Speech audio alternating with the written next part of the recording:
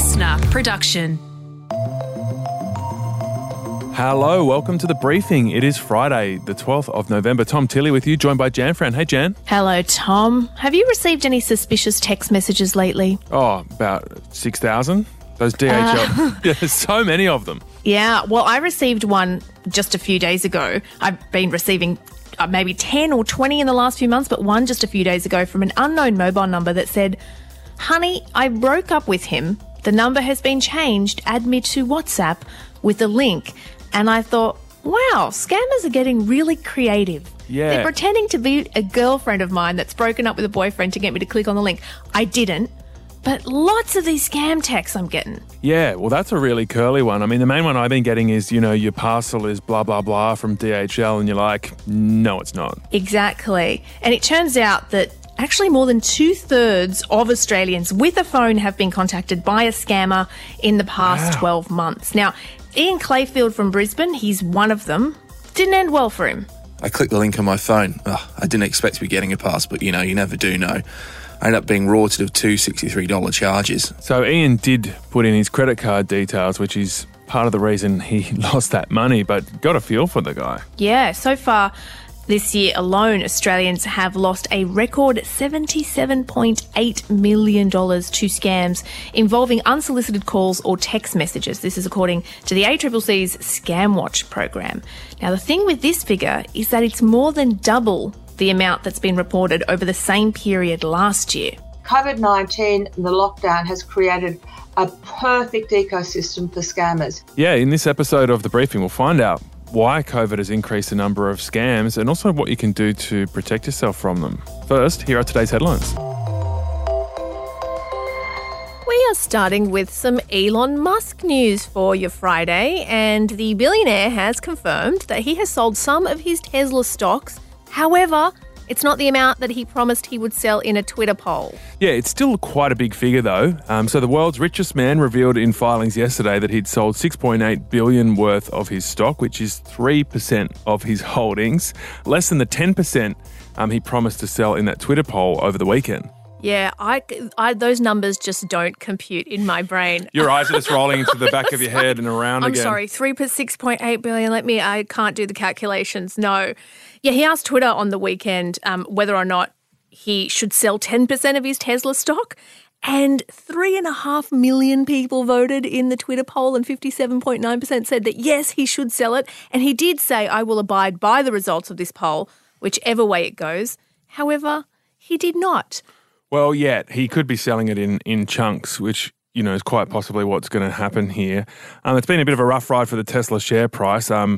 Whenever Elon tweets, I'm sure Tesla investors, they get nervous. So it's off about 16% this week, but in the last 12 months, it's actually up 154%. And to Queensland, where Premier Anastasia Palaszczuk is warning of a return of COVID restrictions to the southeast part of the state. This is after 2 mystery COVID cases on the Gold Coast popped up in as many days. If we see more unlinked community transmission on the Gold Coast in the next 24 to 48 hours, we may have to put in place some further restrictions. Does she mean a lockdown? Well, potentially, yeah. She does mean a lockdown. How quaint. Aren't they way back in the past? Well, I think Victoria and New South Wales have moved forward with no lockdowns anymore. But authorities in Queensland did say that a vaccinated Uber driver had caught the virus from an unknown source and had been infectious in the community for up to 3 days. You do have to remember, Tom, COVID has been by and large relatively absent in Queensland, and they also have among the lowest vaccination rates in the country as well. So a Delta outbreak spells some pretty bad news for them up there.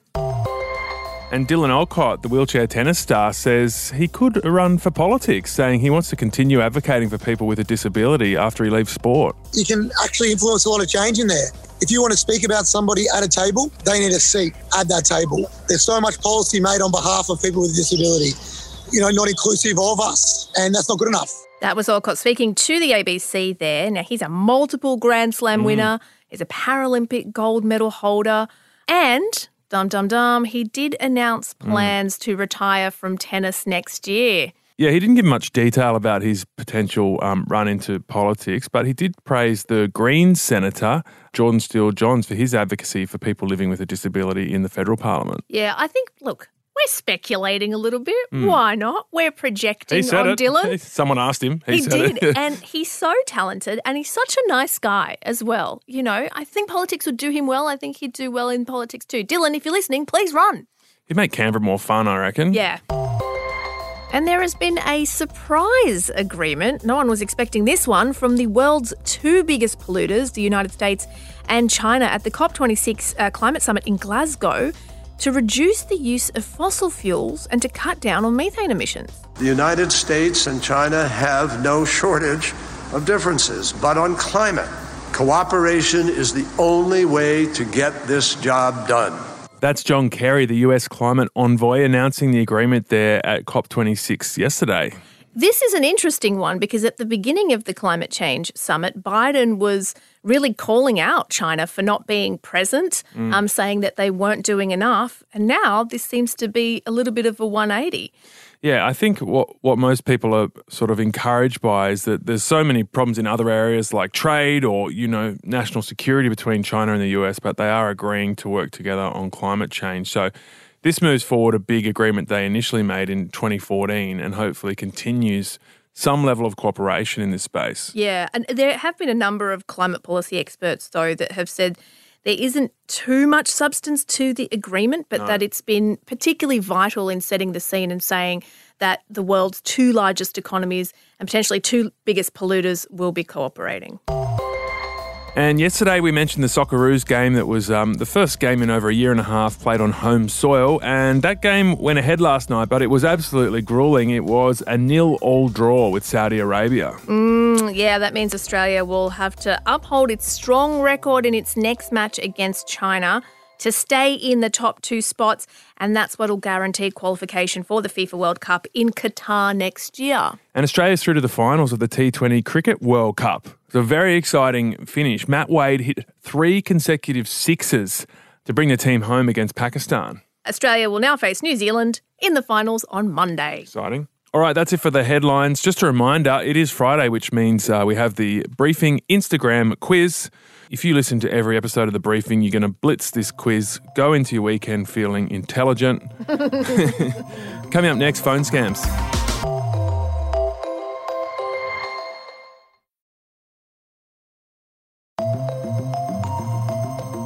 It has been a record year for phone scams. Earlier in the show, you heard from Ian, who was scammed out of $126 after clicking on a link that he thought was from courier service DHL. No matter where I turned, DHL, no answers. The bank, no answers. The money's long gone, but the bottom line, don't click on those links you get sent. All right, so why are there so many of these scams and how can you protect yourself from them? To answer those questions, we've got Delia Rickard with us. She is the Deputy Chair of the ACCC, which is the Competition and Consumer Commission. They run ScamWatch. Delia, why have we seen such a big increase in these scams? It has been a record year and over 50% of scams have been delivered via the phone. I think there's a few things about it. The popular scams at the moment are ones that work best if the scammer can actually speak to you and emotionally manipulate you. So whether we're talking about remote access scams where they're trying to pretend to be Amazon, eBay, NBN and want access to your computer, they really need to talk to you to be able to get that access.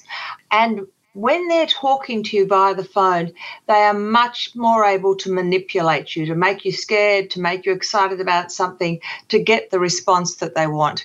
And also modern technology and VoIP just make it incredibly cheap and easy to make these calls, and they've introduced efficiencies too to make it even more profitable for them.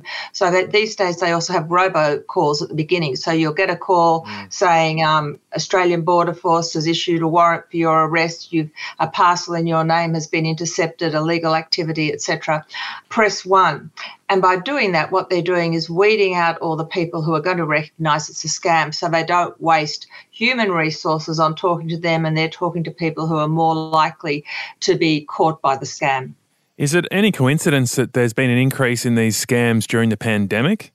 I don't think it is. I think scams have in any event been going up despite more resources being put into stopping them, because these days it is big business, it is international organised crime and incredibly lucrative. So there are lots trying to get into the scamming side of things. However, COVID-19 and the lockdown has created a perfect ecosystem for scammers. You've got people who aren't used to being online, suddenly online all the time. You've got government interacting with people much more than they have in the past and in different ways.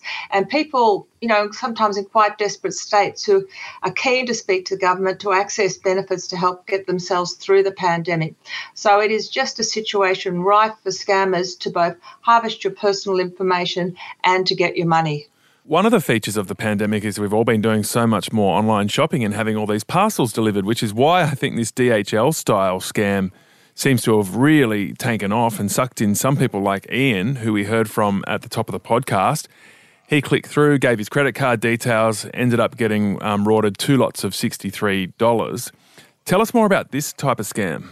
This is a scam that has been around for ages, and we're going to see lots more of it as we approach Christmas. And they can pretend to be DHL, they can pretend to be Australia Post. They will find a reason usually for saying that something's happened with your parcel, you need to pay $2 to get it delivered, as usually a small amount. You'll have to click through. They will then ask for your credit card details. And, of course, way more is taken out of your account than they originally asked for. That's the normal version of it. There are all sorts of offtakes of it. Delia, I've received a number of these text messages, and my first question, well, I have a lot of questions, but one of them is, how did they get my number? Am I on some kind of list that I don't know about? How are they getting to us? Scammers have multiple ways of getting phone numbers. Some of them are just generated by computer. Sometimes they buy lists on the dark web.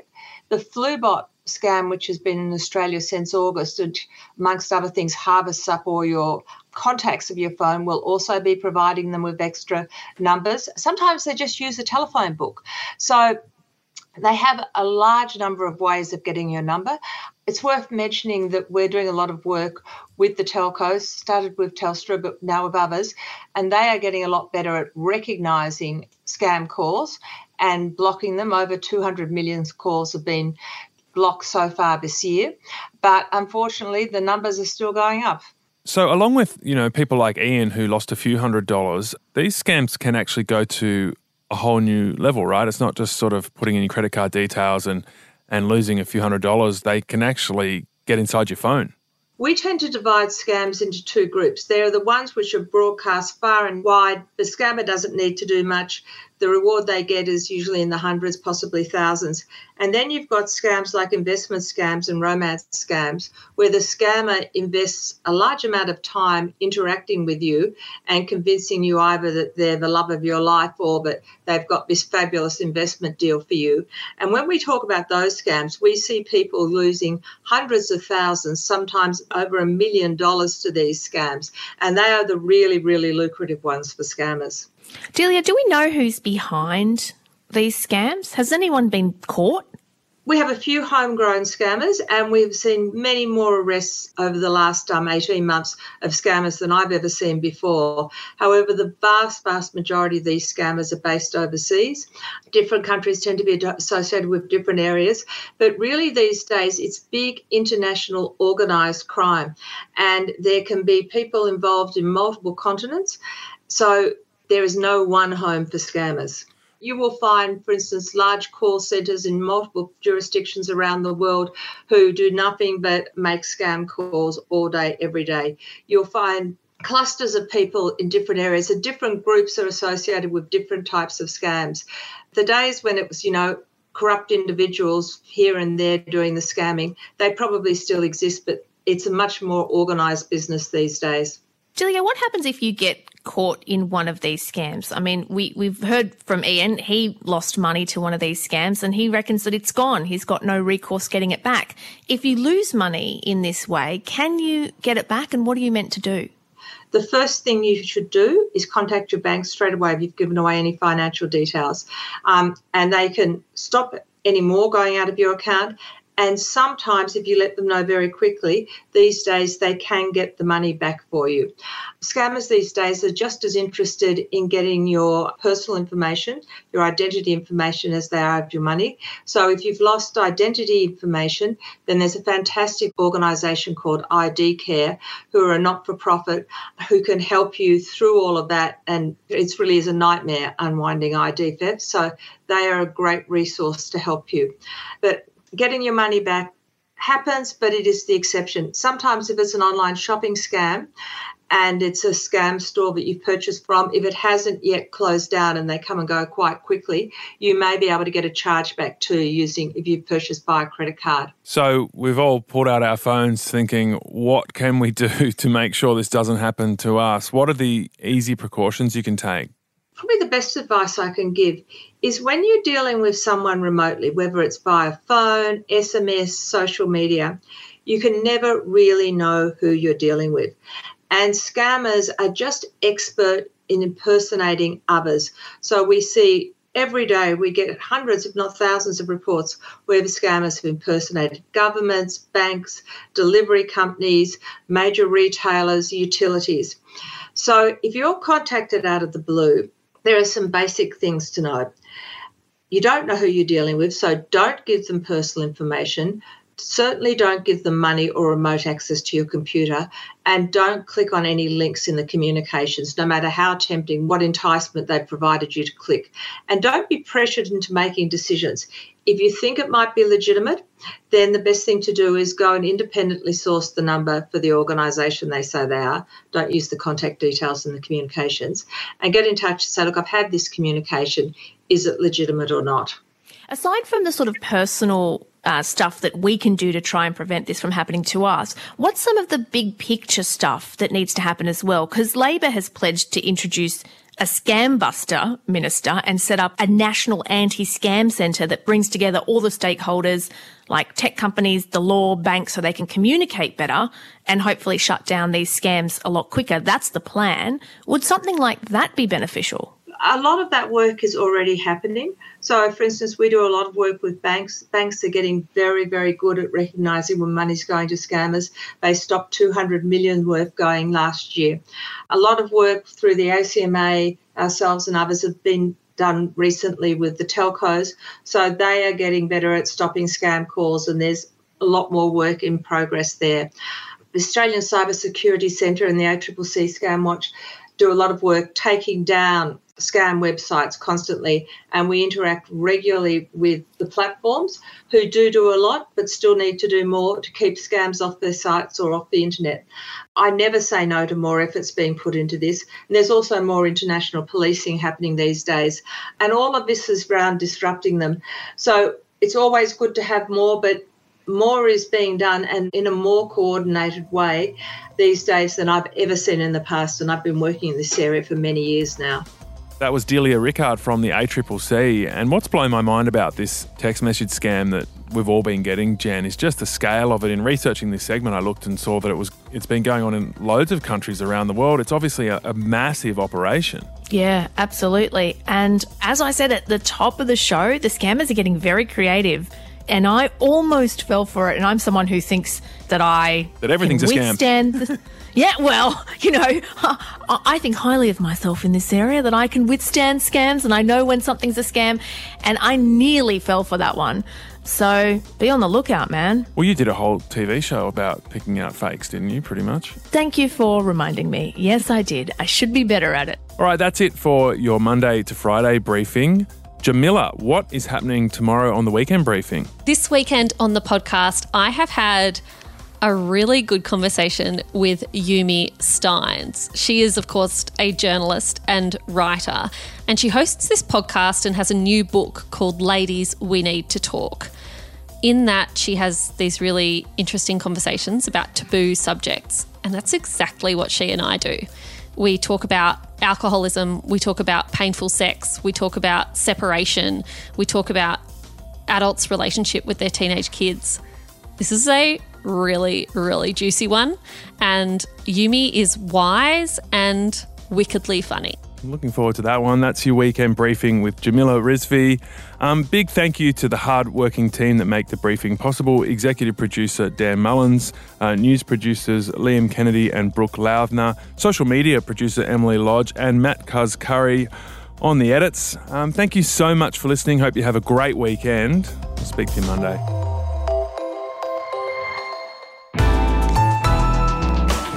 Listener.